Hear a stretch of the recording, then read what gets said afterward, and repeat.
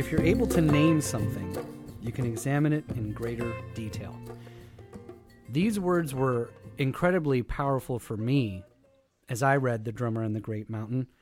And here on the podcast for The Drummer and the Great Mountain, in today's episode, session, if you will, we're going to be covering a little bit on chapters 3 and 4 for those of you that have the book with you. And specifically today, we want to talk a little bit about, am I a hunter type? We've kind of led up to this in the first 2 weeks, in the first 2 sessions, if you will. And in talking about Michael, the author of the book, and his experiences in getting to this point. But here in this chapter is where you're going to find yourself actually taking a quiz, which Michael came up with, which helps you kind of evaluate where you might be on what we're trying to go towards as a goal of calling ourselves hunter types rather than a medical diagnosed term, although you will hear us kind of flip back and forth. And I thought that was a very powerful start to a very powerful chapter, that if you're actually able to name something, you can examine it in greater detail. And before I bring Michael on in today's session, a great quote right there on the first chapter, one of my favorite authors of all time. It's amazing, Paulo Coelho, and his ability to touch everybody around the world. If you have ever read The Alchemist, or if you've ever read any of his writings and then researched how many times his books have been translated around the world. So to say Paulo Coelho is successful would be an understatement. And read, if you will, along with me, right here in chapter 3, a quote Michael put in the book. I can guarantee you, I would be immediately diagnosed as a severe case, because being a child, and even as an adult, I pay attention to everything and nothing. And if this doesn't describe hunter type, if it doesn't ring a bell with you, I don't know any other better way to describe it. And with that, I'm going to bring in Michael for our session today. Michael, how are you? Doing wonderful. Thank you. And thank you for joining us once again. Here we get really into, I think the listeners would love to hear today, how did you know? Tell us about your experience. We're all one. We're all the same here. So tell, and you've hinted to this in the first 2, but I think this is a chance for you to kind of tell us, how did you eventually, maybe it was the hunter type methodology or calling it that. How did you first know you had something going on? Tell us a little bit more. Yeah. Well, I think when I was in my early 20s, clearly going back, it's like, this is my wiring. I've had it my whole life. Growing up, I definitely felt like I was in a fog. I think it's the only way to describe it. Because when I came out of it, I was like, wow, I was just barely, I felt like had very low batteries most of my childhood into adulthood. Looking back, there was definitely challenges with consistency. I would have spurts of like really intense creative energy and focus. So I was able to like early on, I got into music and then into the creative arts. But I also was really into computers. And so I picked it up very quickly. This is very early personal computers. I had a Timex Sinclair 1000, if anyone ever remembers those. They're a little black, teeny chiclet keyboard. You had to program everything. It was black and white, no sound. And I really dove into it and learned and just basically just spent hours and hours and hours and hours learning programming. And I was probably like 8 or 9, and then got into playing guitar and just really got intensely into that. Often to the detriment of school and anything else that was going on. Mm-hmm. And so I recognized there was this part of me, and I know many people who are listening to podcasts have the same thing, where it's like, wow, there's this energy that when I'm in it, I feel like I can do just about anything. But on the other side of that, my challenges with school, I barely skated by. I went to 12 years Catholic school, and that in and of itself was definitely challenging. I'm grateful on the other end of it because I feel like I got a good education, but it was extremely challenging. I had a straight probably 2.5 to 3, so most through school. I think better into high school. But dodged the Ritalin bullet. It wasn't really around much. Didn't have the hyperactivity part of it. So there's the ADD and ADHD. But as I got older, and I was fortunate enough to get into a creative business early on, doing 3D animation in the early stages of 3D animation. I kind of lucked into it. I talk about it more in the book. I started to see where my ability to be consistent and hit deadlines and just discipline myself was very challenging. And then also I had relationship challenges, and I would get, I'd have angry outbursts and even rage at times. And so it was actually a girlfriend of mine that actually read an article and thought, this person he's got a lot of these things. And I started looking into it and went, oh wow, this is interesting. These are some challenges that I have. And that got me into then studying what it was about. And luckily early on I found Tom Hartman's writings, and who's the one that came up with the hunter farmer theory. And but it took me a long time to kind of work out a lot of these pieces, and I stumbled upon a lot of things, but then it only was till I'd say maybe the last 10 years that I've kind of got a handle on it. But even then, as we were just discussing before we went on air here, that this is just a part of my life. This is not like I worked out all this stuff and so I don't have these challenges anymore. It's nothing like that. I have these same challenges that everyone else has that has this wiring: consistency, focus, hyper focus, all the things that we are challenged by. And at the same time, I know now I have a map. I know what I need to do. I know how to manage it, and that makes all the difference. And that was the inspiration for writing the book. Was it just I didn't feel there was a comprehensive personal growth book for people like us that didn't label us with the label of disorder, which I just don't feel is helpful. I think it's helpful to, so as you mentioned, I think it's helpful to name it. I think that was the big thing that ADD ADHD as a label gave us, and I think a lot of us are very relieved when we're like, oh, that's us.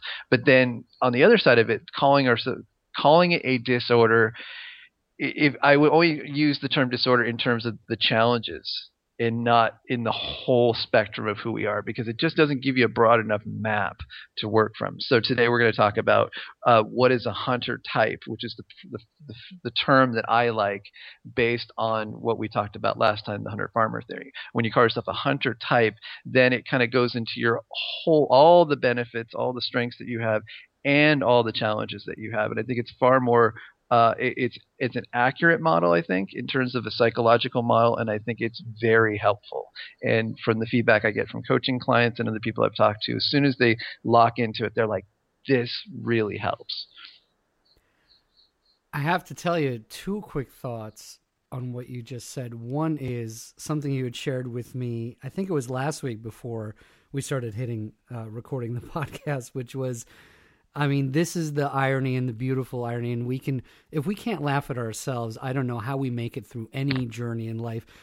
What did you say? It's amazing for a hunter type. And this is, again, to come across from people to know that Michael still deals with this. It's just like, as he said, he has a map now. You said you couldn't have imagined more challenging task than for a hunter type to write a book and be the author of a book, right? Because what other project do you need focus and concentration on? And here you are, and you wrote a book. So I thought that was an interesting point you made last week off the air. Yeah, I put that in the beginning of the book. I just thought, well, the fact that this thing exists, if you're holding it in your hand or if you have an ebook of it, it's a testament to the fact that I believe this stuff. Because if I would not have been able to do this had I not followed the advice in the book. Because for me personally, and there's other writers, and especially fiction writers, that I think can get into that groove, and especially in shorter bursts. But for a long term, it took me 4 years, and it had a lot of sitting down, and it's very tedious. And you get the initial burst of inspiration, but a lot of it is just showing up over and over and over. So it's not the most hunter type friendly task to write a book.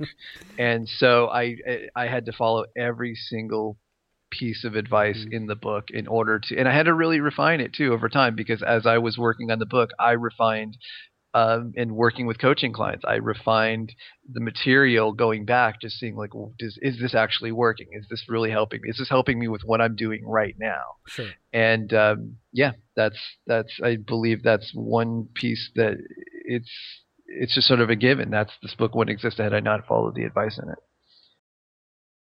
So for those that may be getting into the book just now, a critical point is the chapter we're covering today. Am I a hunter type? Again, getting to, is this me? Tell us about the quiz, the goals of it, and how people should navigate through once they've taken the quiz, the strengths and challenges chart.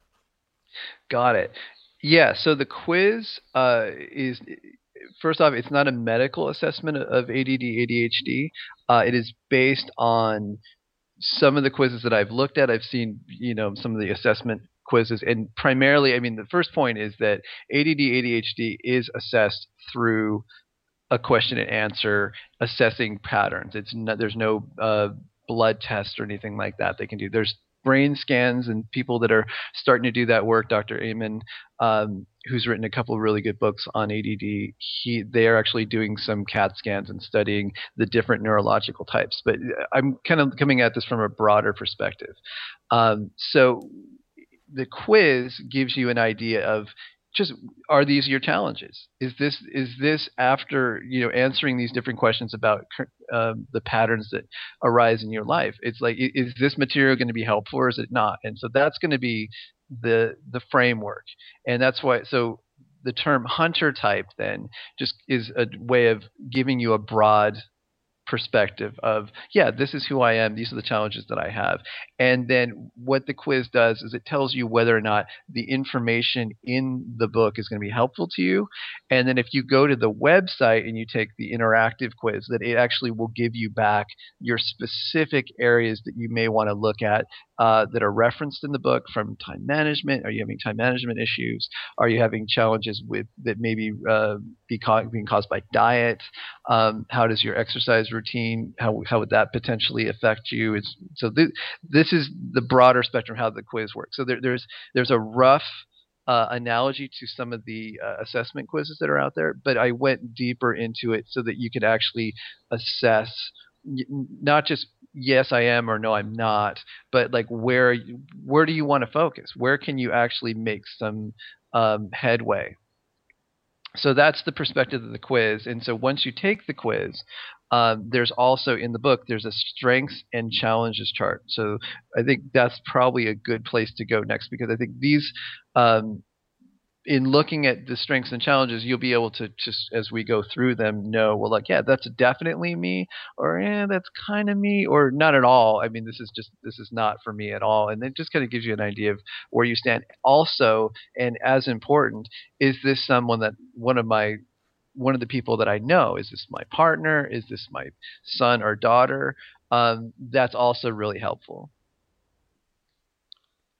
So we've been mentioning it. Let's get into it. For me, in my book, it's pages 50 and 51 through 53, actually.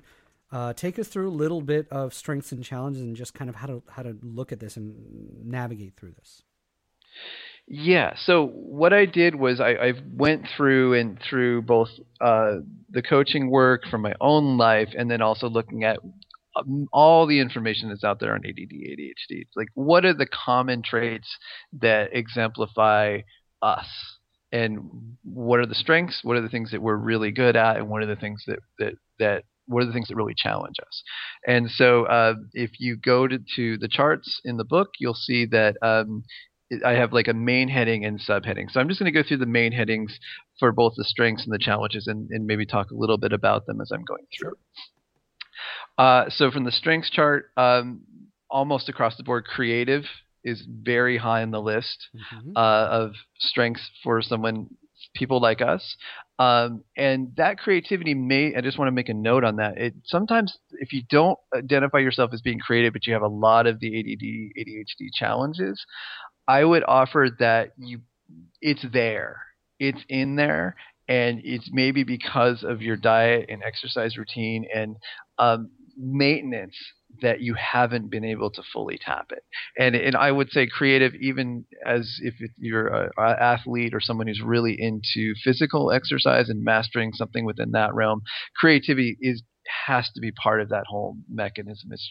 It's part of what it's built into the brain itself. And so the distractibility can be transformed into something that actually contributes to your creativity. And we'll go more into that later on. So creative, adaptive, and resourceful. Imaginative, non-linear thinkers. That's a key piece. And if you look throughout history, so many people that have broke new ground in many different arenas, had all the classic ADD, ADHD symptoms. So I encourage you to look that up. There's lists online of famous people with ADD, ADHD. Look at their lives. You'll see how much the imaginative, non-linear thinkers, that's going to be a piece. Adventurous, that's that draw towards stimulation. Initiators, people that I read a statistic recently that said that someone with ADD, ADHD is 300% more likely to start their own business. So lots of entrepreneurs that are ADD, ADHD, hunter types. Passionate, that's self-explanatory. Inspirational, again, when we're at our top form, that is a common trait that I see in a lot of hunter types, especially people that have really kind of dialed it in a bit.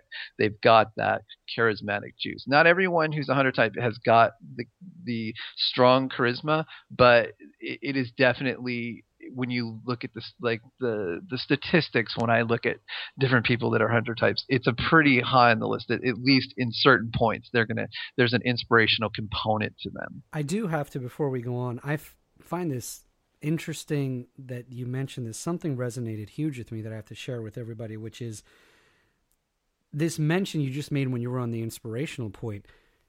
You did a parenthetical statement there, when it's dialed in, or when you're dialed in. And I think that's huge for people like us going through this, discovering this, consistently working on it. Michael said at the beginning of today's podcast, this is not something you quote unquote cure. He says it in the book. This is something you deal with, and there's ways to deal with being a hunter type.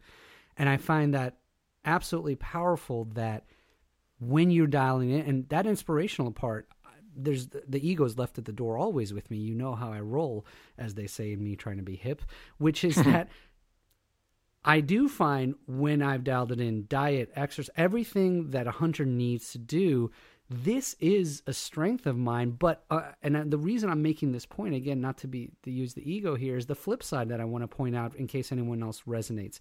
I've noticed I am the opposite of inspirational. I can bring a room down. I can bring my household down to the ground when I'm not attending to being a hunter type. So I found that I had to share that, because I find it amazing that you said when you've got things dialed in. So, and I think you said that is that, especially when you get on a roll and you're maintaining on this journey of being a hunter type, that and you said not everyone is inspirational, but for me, that's a cue point, is I guess what I'm trying to share in all this blabbering is that's my cue point. I know I'm managing things well when I light a room up, and I know I'm not when I bring it down. So I just had to interject there. Excellent. And see, that's, I think, the context for a lot of these, especially with the strengths, is this is the true north. It's like, this is the direction you move. You never, when you have a direction like north, you don't reach. Everyone's not trying to get to the North Pole. They're just setting a direction. They're like, I want to move in this direction versus going away from that. So these are strength. But I will say that, like, some people can have unconsciously, through diet and exercise, maintained themselves in a way where they don't identify with the symptoms as much, because they just worked out their program. And that's what we're talking about. So inspirational definitely being one of these pieces. Another piece is, and very important, is autodidactic, which means self-learner. This is a piece this is why I think kids who are hunter types, if they can get into like a Montessori school or an interactive learning, hands-on learning environment, they will thrive. And I know for me personally, And again, it takes a little self-discipline, but I'm very autodidactic. I almost have to learn on my own. Mm-hmm. And I don't do well usually in structured learning situations. I do much better but have had to learn and discipline and find ways. And again, I talk about this a lot in the book of how to learn. Like, how do you learn something and ensure that you keep it and you're moving forward? Because if you're like us, then if you're going to have to carve your own way that may not be part of the mainstream, then you have to learn certain specific skills to keep it going. And it's the skills that I had to learn in running a company and writing the book and all the other things that I've accomplished. I had to learn these skills. And so, okay, and another one on the list is socially adaptive. And again, this is where, like, when we're on and we're feeling good, I think this is something that I've noticed with many hunter types is that we can be we can interact with many different types of people. There's a lot of sales people that are hunter types. It's a good if you have that wiring, especially if you're. And not all hunter types are outgoing. I wouldn't say that I'm fairly introverted, but there's many hunter types that I know that are very outgoing, and so being socially adaptive is a common trait. Again, it's not everyone, because I know many introverts like myself that are very socially awkward at times, and often it's both. But I will say that good conversationalists, people that's a common trait amongst many hunter types. But again, may not fit you, but that's fine. Empathic. I noticed that this is these are threads that have come up in ADD groups and people that have shared ADD experience, families working with it. Empathic seems to be a trait that a lot of us have. We're compassionate. We feel deeply. We tend to make good mentors, and there is a sensitivity to others. On the flip side of that, I know a lot of people have talked about the challenges of people with ADD not having social skills, not being able to tune into someone else's needs, in feeling other people. So again, this is a soft one. But I think empathic is something that overall I've seen in almost all the people that I've worked with in hypersensitivity. It kind of goes into that realm as well. Intuitive and capable of following our gut intuition. And often feeling ourselves connected to something bigger. This is something very common with a lot of, and again, sometimes it's when we're really on, we feel it, but I'd say many of us are pretty intuitive. And also, at the end of the day, use our gut sense over what we think we should be doing. And often what we think we should be doing becomes oppressive. And we often do well when we're kind of coming from our gut and making decisions from that. Which is no accident, right? Whenever I hear that being a strength of a hunter when things are dialed in, I mean, that's what made a good hunter a hunter. Exactly. Right? I mean, it's all related. If they didn't, they wouldn't know when to go out for the prey, how to get the prey, when is a good time to strike. I mean, these are literally strengths. Absolutely. And if you read any book on entrepreneuring and people that are really good, that are, I mean, across the board, so many hunter types that are entrepreneurs. This thread is really common. And so many of the business books that I've read from successful business people have talked about I remember one of them was saying he swallowed the deal. He felt like, he said, if it was going to make a deal, he was like, he swallowed it and he let it churn in his stomach and he'd feel it in his gut.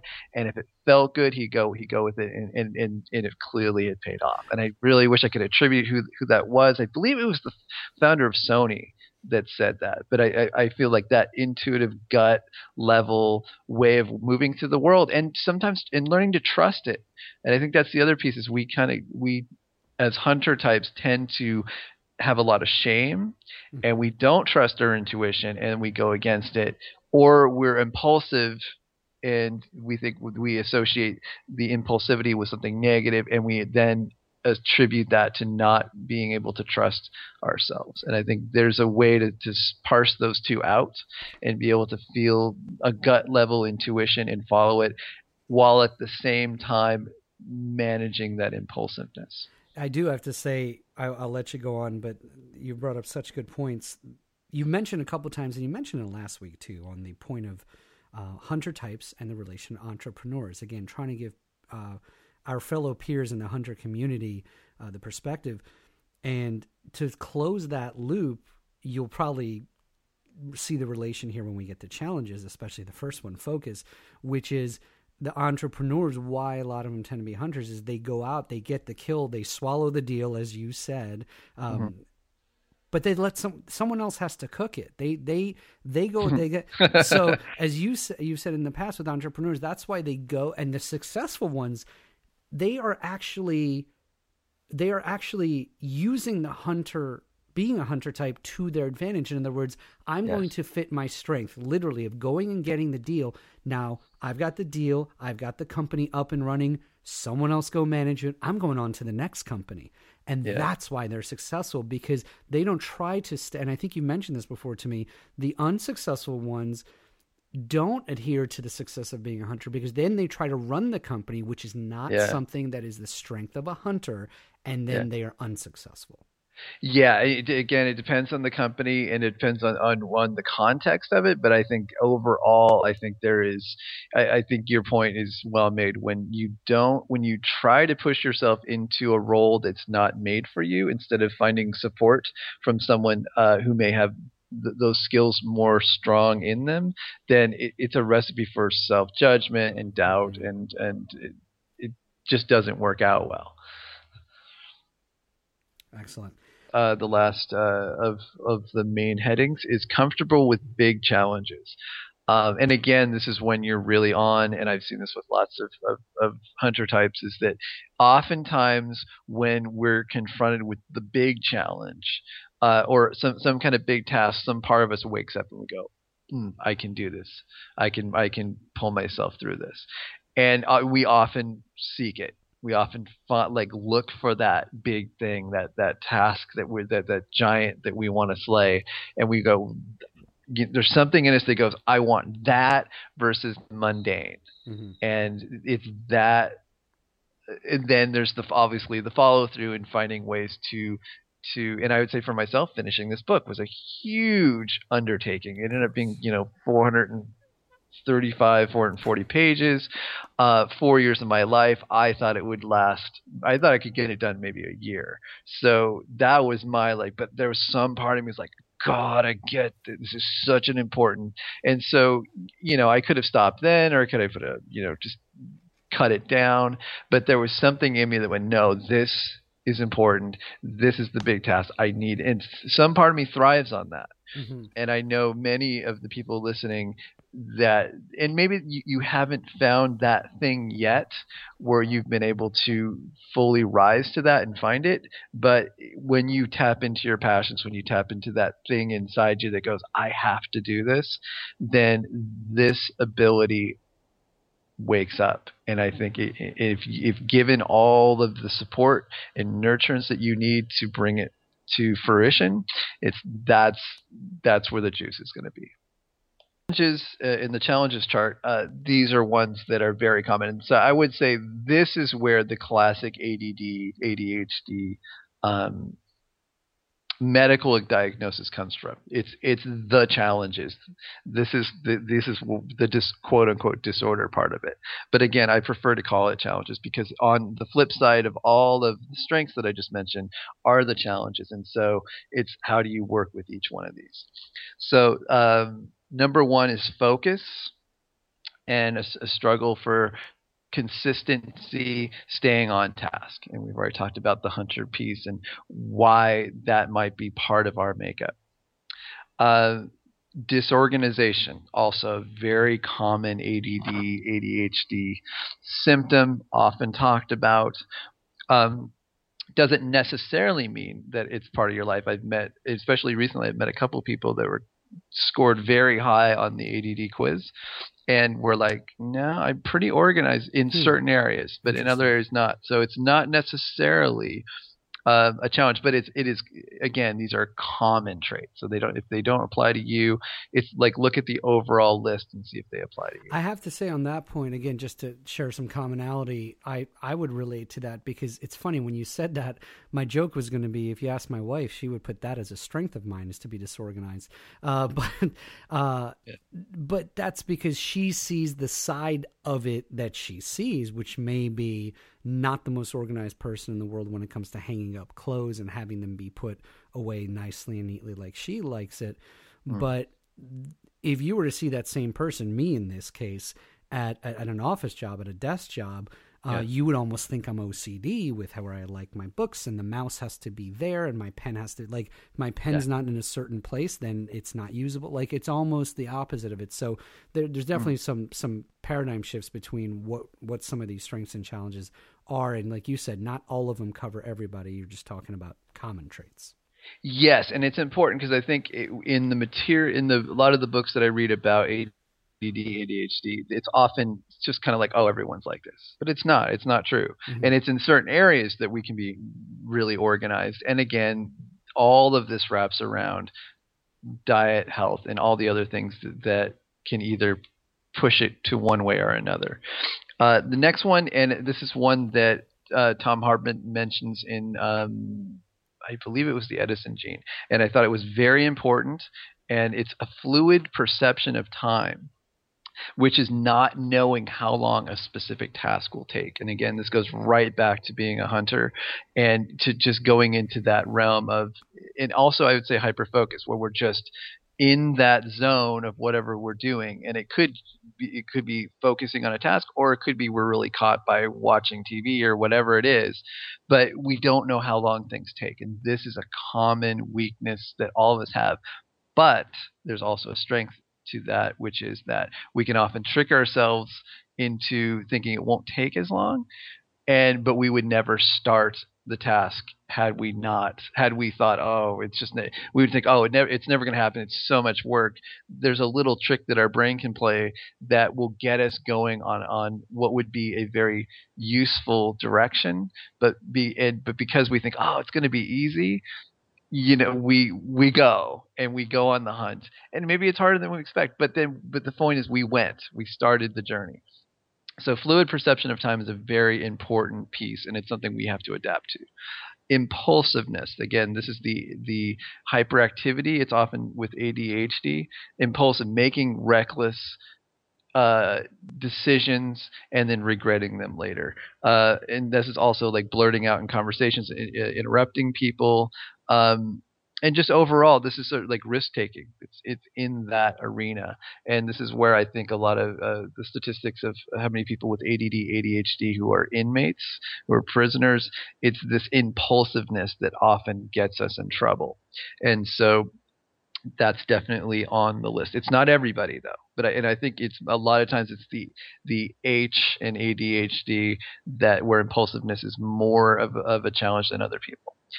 The other piece, another point, is caught by stimuli, and I wrote it that way specifically because this relates to how our brain functions. So we have a tendency as hunter types to get caught by stimuli, and this could potentially be an addictive behavior, which is we can get caught in addiction to using the internet too much, watching TV, playing video games. Then it could go into sex addiction and all the other pieces. This caught by stimuli, something that stimulates us, draws us in, and it's hard for us to break free of it. This is an important point, and I don't think I've seen anyone talk about it in this way, and I felt we'll go more into why this is the case when we talk about how our brain works in one of the next podcasts. And so caught by stimuli occurs to the point where the results are detrimental to our health, relationships, and work. And this could be something we're just a project that we're hyper-focused on, but everything else in our life is falling apart.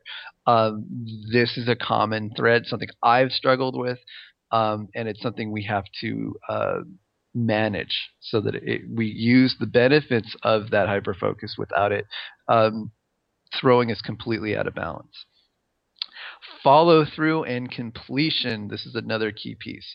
Often this is another very mentioned piece with ADD ADHD is starting something and not completing it. Mm. It's in the anecdote is building a habit of completion, and I talk about that a lot in the book. I think, and it's something we have to develop it as hunter types, because we often, if it's not, if it's, especially if it's a longer term thing, it's challenging for us to get the juice up to keep going on whatever it is.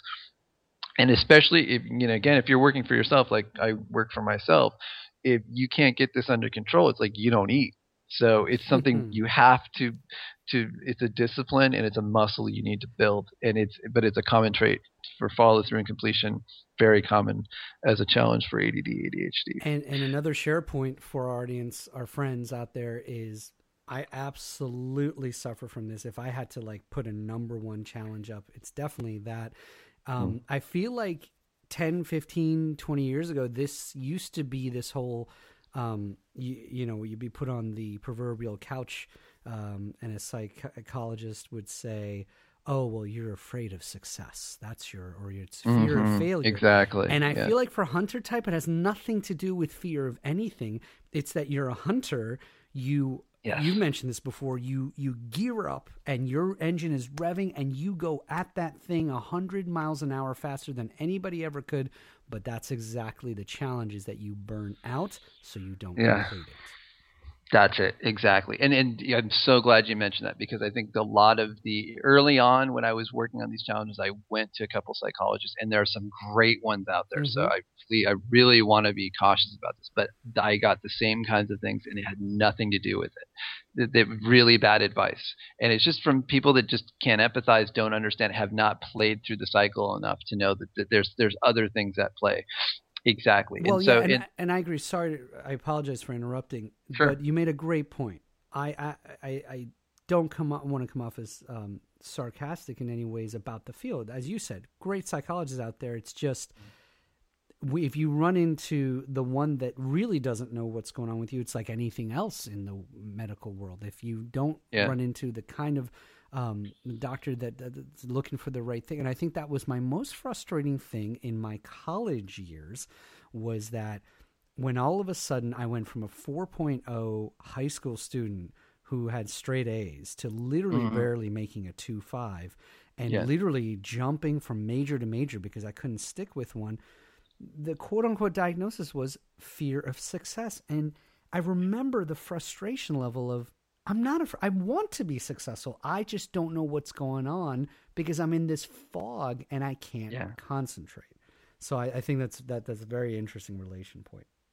Big, so that's fantastic, and I think this is where I've really tried to reach out to psychologists that I know and offer a couple pieces on this, because I still think even with as ADD ADHD has become more very known now in the culture, I still think there's pieces that are there's better ways to address some of these pieces. And again, I think as we're talking about this, seeing it as a whole versus one as just a disorder, which it doesn't make sense to me. That's not a broad enough expression of who we are. So follow through and completion, procrastination, very obvious. That's a common ADD ADHD trait. And again, even that is using that term doesn't quite go deep enough into it. What it usually is we're procrastinating things that are not stimulating tasks, and so there's a part in our brain that just can't get up the juice to make that happen. So again, going into the next podcast, we'll talk about how the brain works and why, and how do you change things around so that you can accomplish these tasks that you tend to procrastinate, because it's not everything, it's just certain things that we procrastinate. The next one, of course, is hyperactivity, and I intentionally did not put that at the top of the list. It's not everybody, and I think as you get older, even people that were quote unquote ADHD when they're kids tend not to be as much when they're adults. It tends to calm down a little bit. But in terms of adults getting easily bored, tendency to feel restless, that is a key piece. Mind is always racing, continually craving for stimulation and excitement. Those are And those manifest differently for everybody. Often we think of restlessness like I got to get up, I got to go. That's not always the case, but in this particular bullet, that's what I'm talking about. There's can't sit still. Even if it's something you have to do for yourself, you're just like, I just can't sit still.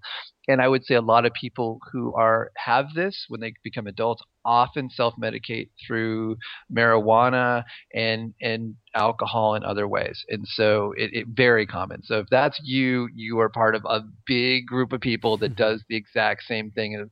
And it's not bad or good, but again, it's like, how do you manage it? How do you work with it?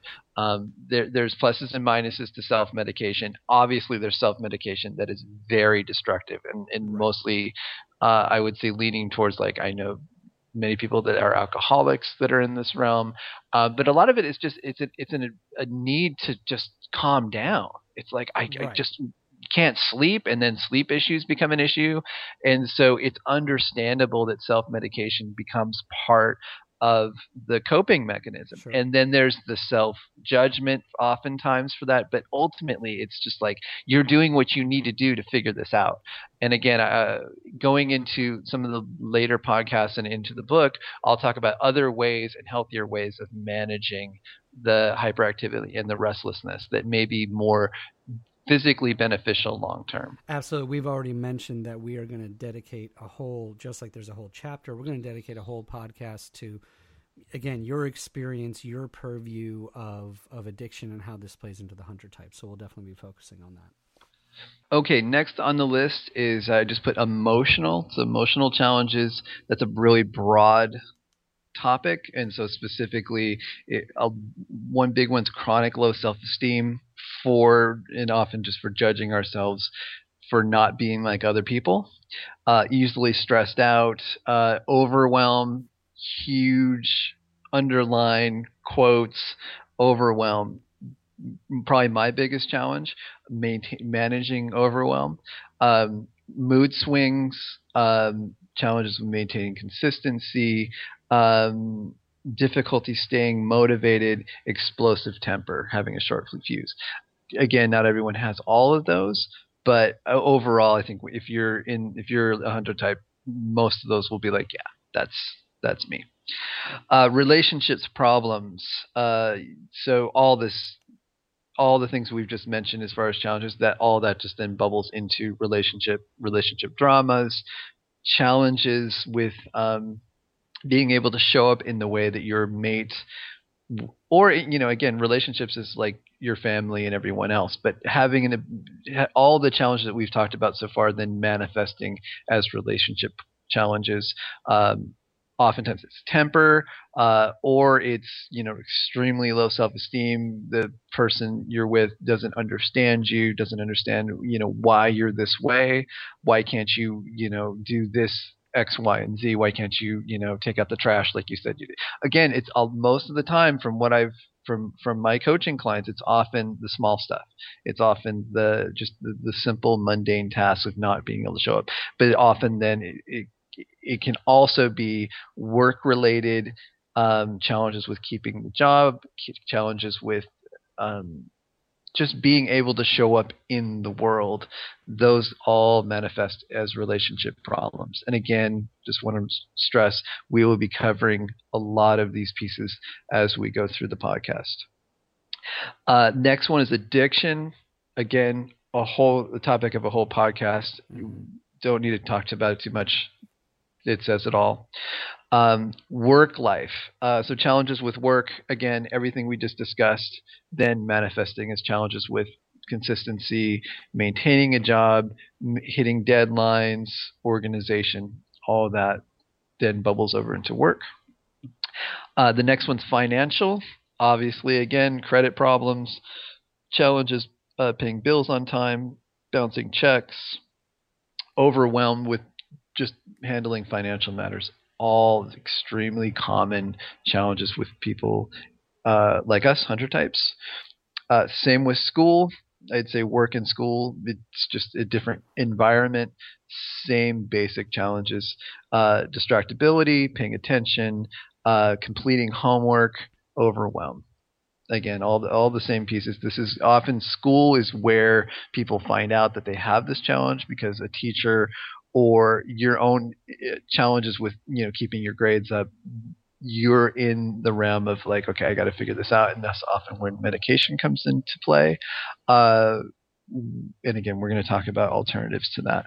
And I'd say the last one is sensitivity, and it's definitely a big one. It's someone that's not often talked about too much. It's not talked about as much as some of the other ones, but sensitivity to noise, hypersensitivity to environment, difficult working in noisy or distracting environments. And again, this goes right back to being a hunter and this patterning of going into the environment and detecting the smallest movement and just having to be sensitive, having to tune in and really feel the environment around you. That becomes a challenge in certain situations. And again, we are in this modern world, and part of our DNA is in this very primal place.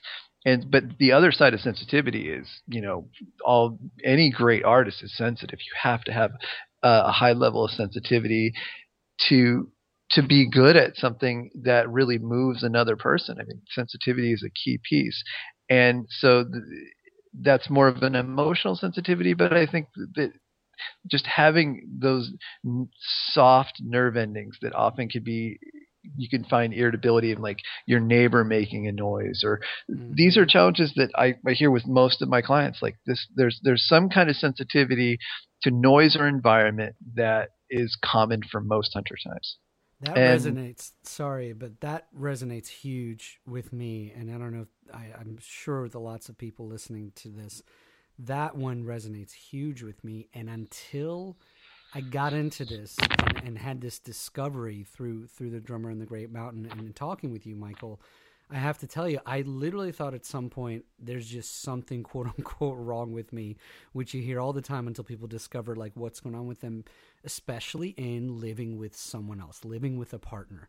And it was a problem with girlfriends, but when I got married and now it's like you're really in it, you're really living with somebody, there were times I literally would lose my mind because of the way she was putting dishes. I can laugh about it now. I'm like, why are you putting the dishes in the dishwasher like that? And she literally was like, what are you talking about? And we laugh about this today too, now that I know what's going on. And for some reason, it was the clang. And it was actually, I noticed when there was something else going on. Maybe the TV was on, or maybe some music was playing. And then on top of it was this clanging. And it literally just drove me crazy. And I could, and she's like, I'm putting it in the way I always do. But then I started finding out it's in certain situation where the cup runneth over. The cup is already full. And then this other noise, that's it. It would throw me over the top. So there's a huge sensitivity issue there. And yet you are, and I don't know if you mentioned it on the last couple of podcasts, but you're an incredible violinist, an amazing musician. And so that sensitivity to noise and to music, it's that ear, that sensitive ear. Exactly. That's the other side of it. Yep. And so Yep. if you have these challenges, look at what's on the other side of that challenge, because almost every single one, if you look through this list, if you've resonated with any of these pieces in the list, there's going to be a flip side to it. And the key is finding the flip side, finding what's the benefit and moving towards that instead of constantly going and judging yourself over and suffering from the challenge. It's like, what's on the other side of it? And again, this is where, just to kind of wrap things up, this is the journey. And this is where I think the typical viewpoint of ADD, ADHD as a disorder falls way short in giving people a broader view of themselves. And so again, as you look through the list, if you think through the strengths and the challenges, the strengths are the direction you want to move in. How do you take and minimize the challenges? And again, we'll talk about this in the next couple podcasts, through diet, exercise, systems that you put in place. How do you take these challenges, minimize them, and move towards the strengths, and wrap your life around and create a life that really utilizes your strengths so that you can give the gifts that you have to the world.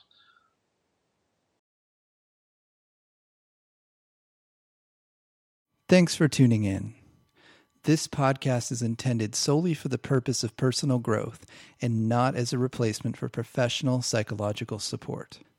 The views and opinions of the hosts and guests of this show are not meant to be taken as medical advice.